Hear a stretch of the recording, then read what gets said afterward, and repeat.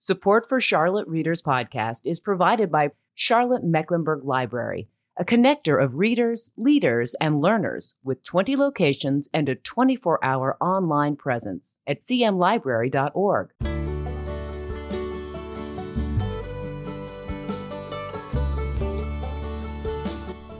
Welcome to the 2022 edition of Charlotte Readers Podcast, where authors give voice to the written words. A proud member of the Queen City Podcast Network and the Authors on the Air Global Radio Network. In this episode 283, we visit with Roland Beckerman, author of Seeking Justice, a fictional story based on the author's real-life experience. This story involves a medical journey regarding a serious illness that led to a medical procedure and then a lawsuit about that procedure that ended up in a trial. The book guides the reader through the physical and mental challenges resulting from the patient's surgery and the ups and downs of his attempt to challenge the doctor in court. Roy Wiggins, a North Carolina judge, says this about the book: "I was glued to the story after the first paragraph. I was truly inspired by Mr. Beckerman's perseverance through overwhelming physical, emotional, and legal hurdles." Before we jump into the uninterrupted interview today, I'd like to thank you for being here. We are grateful for your presence and really appreciate your time joining us here on the podcast. I'm your host, Landis Wade. I'm a recovering trial lawyer turned author turned podcaster of books and stories. And if you run out of things to do one day, you can check me out at landiswade.com, find out more about me and my writing. Speaking of writing, shameless plug here by the other sponsor of this podcast, which happens to be me. I have a novel coming out in the spring of 2022. It's called Deadly Declarations. You can find out more about that at landiswade.com. There's pre-order information there for ebook and print book as well. For everything related to the podcast, check out charlottereaderspodcast.com. We've got show notes on each episode with images and links. We also got a community blog there. If you're a writer, you can submit there. We've got a lot of great content.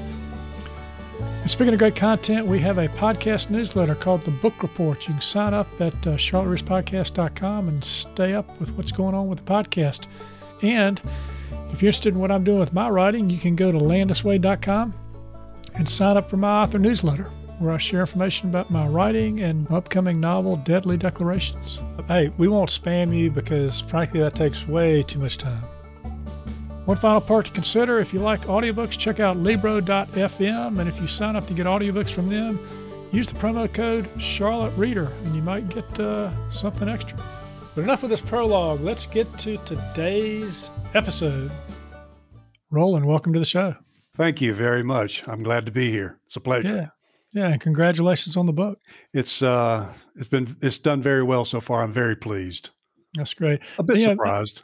Yeah, and I find people different ways. Shout out to my friend Mark Massey if you're listening. Mark suggested I give you contact you about this. And yes, I know Mark. Yeah, he and I were childhood buddies. So anyway, Roland, I find that you describe yourself as a Southern man who grew up learning right from wrong in a healthy family environment. So let's start off with the happy days there. Tell us a little bit about your early years and where you grew up and some of the lessons you learned at a young age. Well, I grew up in a little small town in North Carolina, and I grew up with a complete family unit, a mother, father, loving family.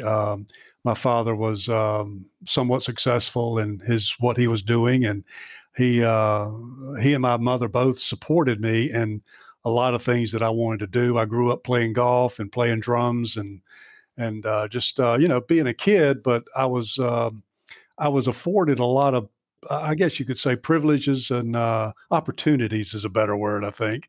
But I took advantage of all of those and had a wonderful childhood. I can't say enough about growing up the way I did. It was simply a blessing. Yeah.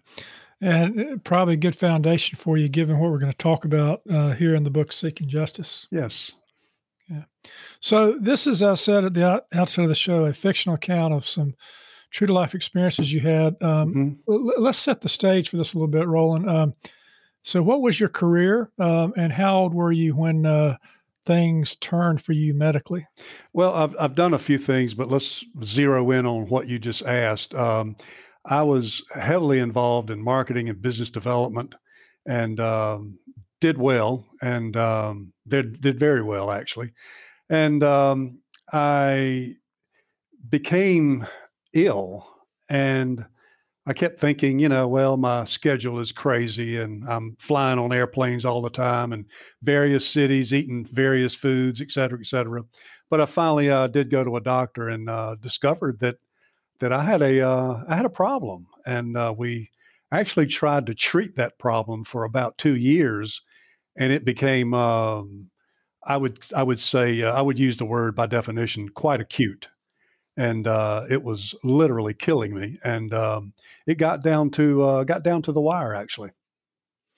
Yeah, and so it got down to the wire, and as I was reading the book, I noticed, you had a doctor that you sort of picked out that was going to do the surgery that you needed to do as a sort of you needed it, a life-saving kind of surgery, and Yes, that doctor wasn't available, and so you had another doctor perform the surgery. that's true. How extensive was this surgery? What was supposed to happen when the surgery went Well, in? what was supposed to happen was they were going to do, in medical terms, a complete colectomy. And that involves quite a bit. But what was supposed to have happened was I was going to do this complete colectomy and get rid of the diseased tissue and be in the hospital probably, normally speaking, about maybe 6-7 days, as today's on today's standards, it would probably be even less. But I ended up staying in the hospital for a month. Yeah, and then you began to find out that things didn't work out like you thought because you didn't have some feeling in one of your legs. Is that right? That's correct. Actually, I had an epidural in. I was kind of out for like 4 days, not 2 days, 3 days, but 4 full days. And I can remember the anesthesiologist waking me up because I was out for 4 days, perfectly flat. And anesthesiologist came in and was removing the epidural and was explaining to me that I was waking up and all that kind of good stuff. And I literally lost 4 days there. And when he was through, he told me, he said, now you're going to start to get, your feeling back, because I had a complete block from the chest down. And he said, you're going to start to get feeling back. And when you do, they're going to manage your pain, with meds, and it's going to be fine. And, but you're going to start to get some discomfort pretty soon once the epidural was removed. Well, the pain in my abdomen was one thing, but the pain in my right leg was where the problem was. And that wasn't where the surgery was.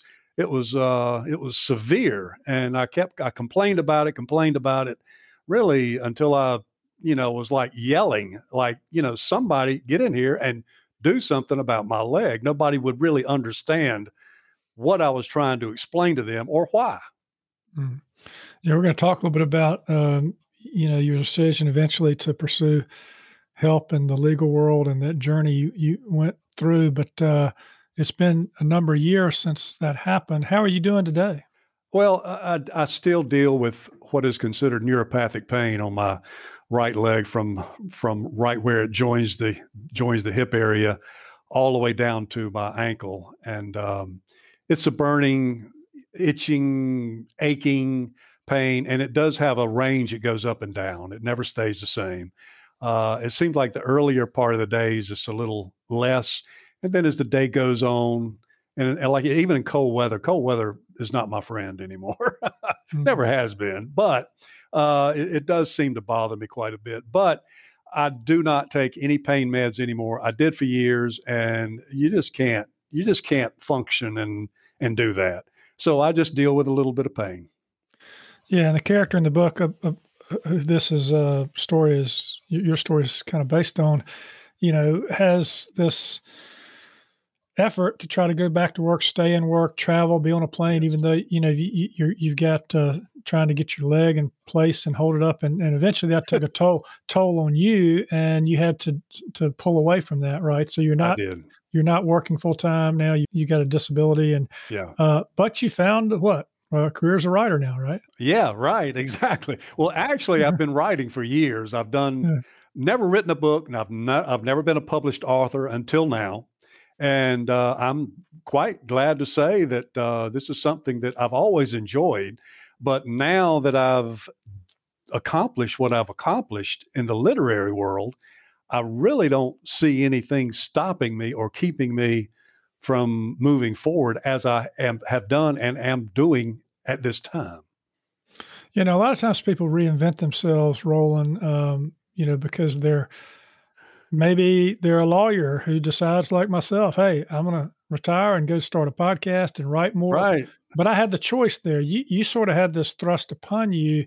How hard was that to say, okay, I'm going to pick myself back up and try something different?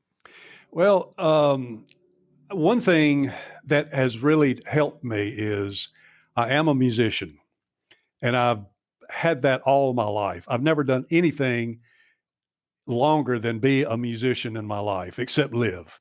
And that is something that I gravitated toward heavily when all this occurred, because I had to do something. You can't just sit there. If you do, it's like a dead limb on a tree. You'll die, you'll fall off, and it's the end of it, and I have no interest in that whatsoever. I'm psychologically a very strong, mentally strong person. And I just know how to, move forward and get things accomplished and make things happen. And that's what I've done for myself. I've made some things happen. Yeah. So just like the character in the book, Seeking Justice, you were also seeking justice. You had gotten some consults with some other doctors, and, knowing a little bit about the medical malpractice world and also the legal malpractice world, mm-hmm. It takes an expert to say, what the standard of care was that another expert was engaged in. And oftentimes doctors don't want to come forward and speak bad about, other doctors. So originally, I suppose one of the challenges for you was finding someone who was going to look at this objectively, tell you what happened, and then be willing to say, okay, I'll come testify. It was a very long, difficult, and expensive process to go through that process. However, I was determined. And finally,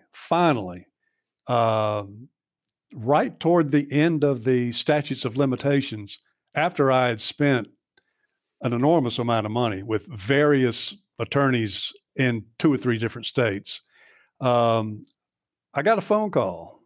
And it was a very interesting phone call. It was an invitation to come to lunch, as it says in the book.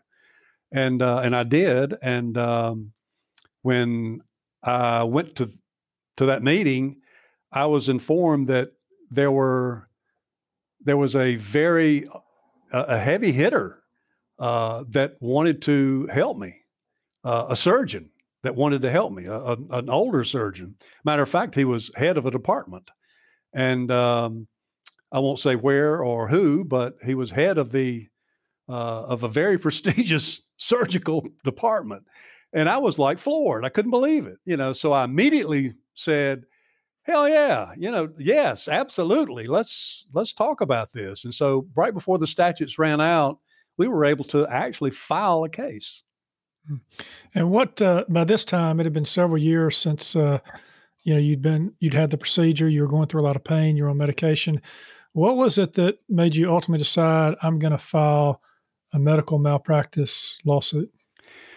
Well, it kept going over in my mind over and over and over, the fact that, as sick as I was, and I walked into a hospital.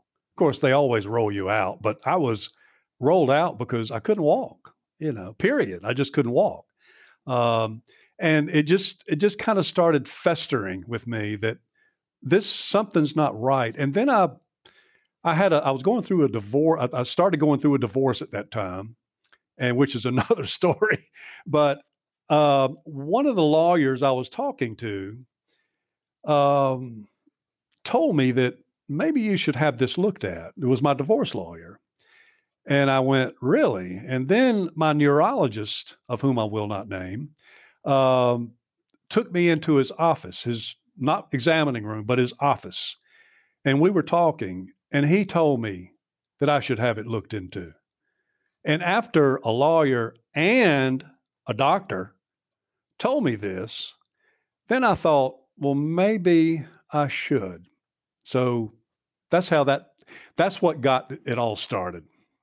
Yeah, we're not going to give away either for the protagonist or for you how it resolved itself in court. We'll get them to buy the book for that. But please, right? Tell us though, from the time you made this, right? Yeah, from the time you made this decision to to pursue a lawsuit until the time the jury came back with its verdict, how many years went by? Oh, wow. Well, we actually filed the lawsuit right toward the end of a 3-year statutes of limitation. And you probably know about that, how that works.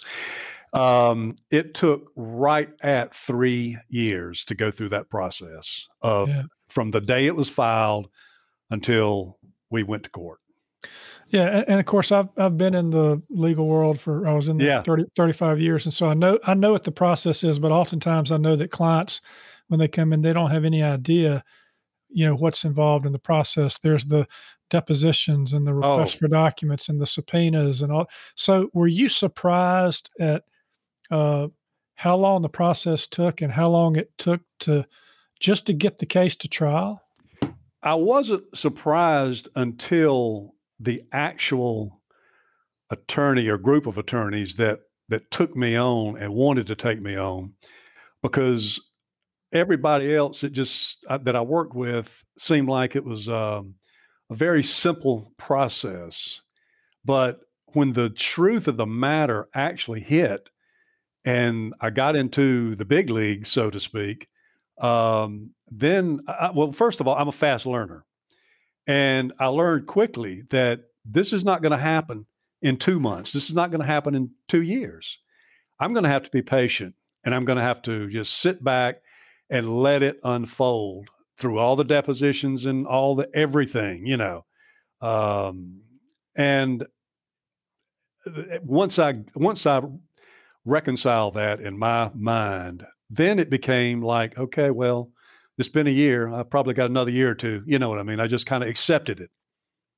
Yeah. Well, it is a lot to take in if you're a layman and you've never been through that process before. We lawyers have to remember to explain, these things to people about what they're getting into in a lawsuit. But one of the things that I noticed from the book that I hadn't really thought too much about, the protagonist ends up being shunned by friends and shunned by the medical community for bringing the case, even though there's, support for the case, because the doctor in question, who did engage in a life-saving procedure for you. Yeah, and he's a fine guy, everybody makes mistakes, Right. But he was well known in the community, and in their mind, it was as if, okay, this person's a leader in their church, in their community. They do great things. So they help me, and you're going to file a lawsuit against them. Well, you're not going to be my friend anymore. I'm going to turn my head.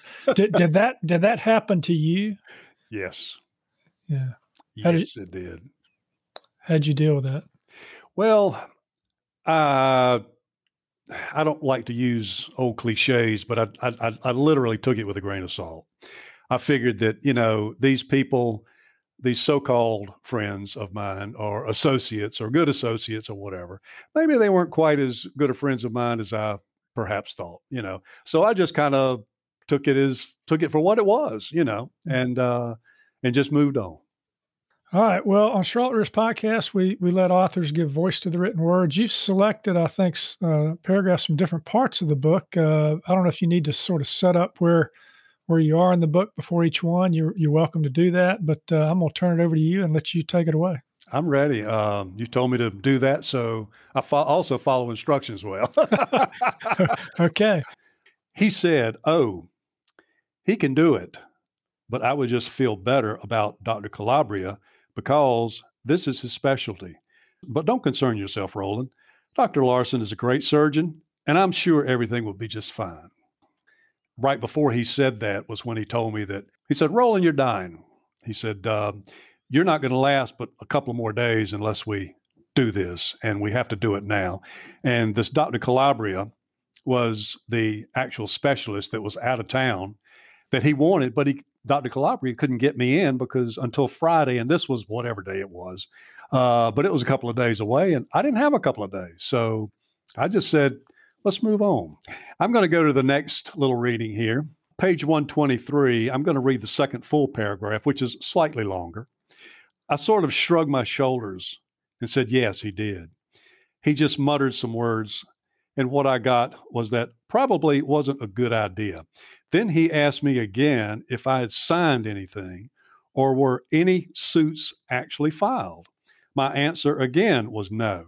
He didn't volunteer this information, but the only thing I have signed were some damn checks, a lot of them. We ended the meeting, and again, he told me to send him my records, medical records, and he would take a hard look at all of it, and perhaps someone else would take a look at it. At that point, I stopped him and I asked, what is this going to cost? That was when a big league lawyer contacted me and said he knew a surgeon that has been looking at this and wanted to help me. So that's how that began. On page 251, we're kind of moving right along here. This paragraph is the beginning of chapter 19, and it's about the same length as the previous paragraph, and I'll be through. We were now just inside of starting on a 6-year journey. This postponed date was fast approaching now for our day in court. I did make one more visit to the offices of Wentworth and Wentworth prior to our date, just to recap all we prepared for a few short months ago. This meeting was upbeat, and everyone was very positive about our expected outcome of winning the case in court. It seemed at one time we were going to get a settlement, which would have been great, but and saved us all a lot of time and money, of course. But it just didn't happen. Here we were, about to embark on entering the courtroom. I must say, even though we had an extra 90 days to prepare, I was still very anxious about being in a courtroom with a jury and a judge, all new to me. Yeah, and that's true, Roland. Very few lawyers actually get to court these days, given the percentage of cases that settle, and so that means even fewer individuals who are not lawyers get to court. And when they do, it's kind of like maybe a little anxiety, like you're going to the dentist or something. Oh, you know? Yeah. Oh, I'd rather have gone to the dentist. Believe exactly. me. I have no problem with that. At least they give you Novocaine for that. They can't. Right. It's nothing. painless. It is. Talking about this journey you took, and you do go into detail on the courtroom scenes, and you talk about the lead up. You talk about the mediation you took place where you tried to resolve the case, and that's also new to people sometimes. I was a mediator when I practiced, where parties go in and they try to resolve matters. That didn't go well with you because one side was beating their chest and, y'all were trying to resolve it too. But we're not going to give away how things turn out at the end, but no. Just some of the lessons that you took away from this process. Would you do it again? Absolutely, I would do it again. One lesson one big takeaway from this, and this is what prompted me for so many years to want to write this book and begin this journey. But I feel that I have an obligation to educate people. And the book is very educational. And we'll talk about this in a moment, but books moving forward will be even more educational, of a continuance of book one. But I really feel that my journey now and my message is very strong and very clear. I want to educate people on how medicine and legal matters intersect, because they do every day somewhere in this country, in this world, in hospitals. It happens every day. And I just want to educate people like that. I want people to know that these doctors are great people. They're wonderful, great, educated, bright men, women, whatever. But, we all run stop signs. And when we do, we have to be accountable, especially if we run that stop sign If we run the stop sign, nothing happens, no harm, no foul. Everybody's happy. Everything's fine. You run that stop sign, all of a sudden you hit a car and you harm someone.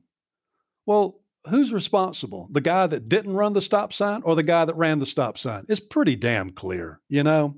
I want to educate people and get people to understand that these things do happen.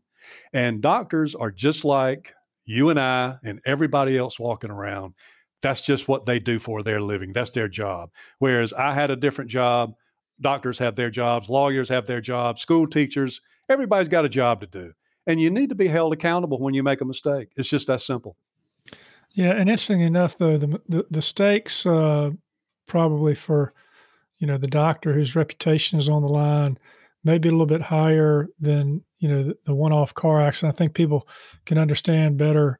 Someone might have a distracted moment and they run a stop sign. Absolutely. Terrible situation. But when you apply it to your career and your medical profession, there's definitely incentive not to be proven to be a bad doctor, right? That's right. So a medical malpractice suit could lead to something like that. Most of them end up getting resolved a lot of times anyway, and then they really do, or thrown out of court or whatever the case may be. Mm-hmm. But anyway, those are definitely, you've already described a couple of obstacles. What would you say was the biggest obstacle for you going through this process? I think the biggest obstacle was to actually make up my mind to try to seek justice in my case. That was the biggest hurdle and biggest thing that I had to reconcile in my mind. Am I doing the right thing? Well, it was right for me, so it was the right thing. Yeah, and I see that on the cover of your book. I mean, great title, Seeking Justice, Courtroom Drama in a Medical Malpractice Setting. You've combined the legal and the medical because you've got, looks like it could be a courthouse arch there with the columns, and then you've got the judge's seat, Yep. and then you've got somebody that appears like they're in the operating room. Yep. Writing a book sometimes, Roland, can be a little bit like taking a journey in terms of years like you took in this. How long was as we shift here a little bit to the writing discussion, how long did this process take for you to unfold to get to the end of the first book? Once I started, I think it's my nature that when I start something, I finish it. And I know how to focus on a couple of things at a time, but I also know how to focus on what I want to accomplish. And once I started the book, I was done with the manuscript in 4 months.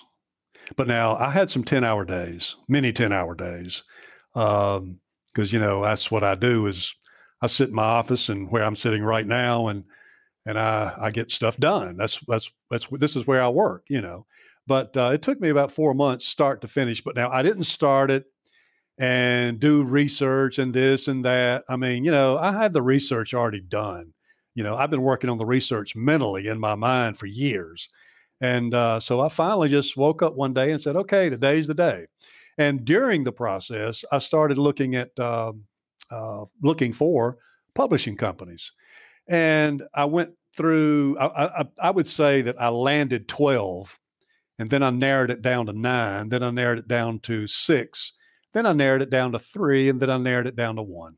And I'm glad that I narrowed it down the way I did because I'm very happy and satisfied with my publishing company. I work very well with them, and they work well with me. So it's a good partnership. Yeah, and just to be clear, because people know how hard it is to pitch and submit to traditional publishers. I understand you went to sort of a hybrid route where you were investigating doing a publishing arrangement with a kind of a hybrid publisher. Is that right? Yes, yeah. Exactly. And through that process, you learned that there's one end of the spectrum where it's purely vanity publishing, where they just want to take your money and they'll put out there whatever you write. Right. And then the other end where they might help you with basically some editing and some formatting and Oh, and yeah, that, yeah. that kind of thing. It takes almost 8 months from start to finish. Once they accept your manuscript, it'll take about 8 months because you go through a process of editing the manuscript first. Well, first of all, I've got a publishing director that I deal with. She's like the liaison. And that way I don't have to deal with 8 people on the editing team, and I don't have to deal with 10 people on the page layout team, and I don't have to deal with 6 people on the cover design team. I deal with her, and she's the liaison, which makes it so much better. But I am impressed. I was very impressed with their process. They're extremely professional, and I have nothing but praise for my publisher. Yeah, well, that's great that you found a publisher that can be a partner with you. Now, Roland, I would say, in line here with this editing process, some people can take criticism when it comes to editing better than others. And you're a strong individual. You kind of grew up telling other people how to do certain things. That's right. How did you respond when they sent it back and said, you're going to have to fix this and fix that and edit this and edit that? Well, I look at it like this. When I'm sick, I go to a doctor and listen to him. And by the way, doctors are all fine people. There's nothing about this book or in this book or even in my mind about anything negative about doctors, period. But if I got a legal problem, I'm going to come see Landis Way, and I'm going to listen to you. So let's leave it at that, Right, yeah. And if you got an editing problem, you're going to listen to your editor. That's right? exactly. That's what I'm saying. I looked at it like, these people make a living doing this. I don't, so I'm going to listen to them and I'm going to do what the hell they asked me to do. And you know what? It worked out great. Yeah. But I was very impressed, especially impressed with the editing process because it was all color coded. It was line itemed. A fifth grader could have understood it. It was wonderful to do that. I will say this, the cover design of the book, that is 100% my design. The picture at the top happens to be the Supreme Court building in D.C. And I pulled all the other photos together. I told them how I wanted it faded down to the color code number, everything. And the cover was done on the first take. And they were like, the publishing company was like surprised, like this really never happens, but it did happen. But I've designed food labels, I've designed other things, and I designed my own damn life for that matter. I know how to make things work. So I was proud of that. Yeah, and that's the other advantage of being either your own independent published author or a hybrid published author. You have input on what the cover is going to look like. So as we wrap up here, tell us a little bit about how you take this one book of your story through this medical journey and turning it into a book 2 and a book 3. What else is there to tell, Roland? Well, thank you for asking. I was hoping you would say that or ask that. The first book, the success of the first book led me to believe that there's more in my mind that needs to come out about this particular subject that I'm writing about. And I have taken the character of Atticus Wentworth, and I am now focusing on Atticus Wentworth and his career.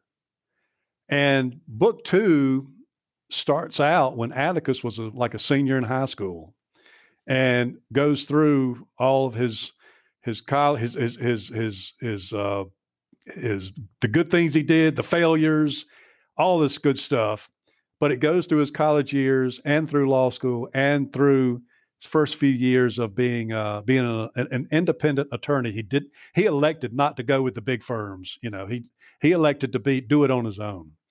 And that's where this book came from. And there's another character in there, and that character happens to be Roland J. Beckerman, me.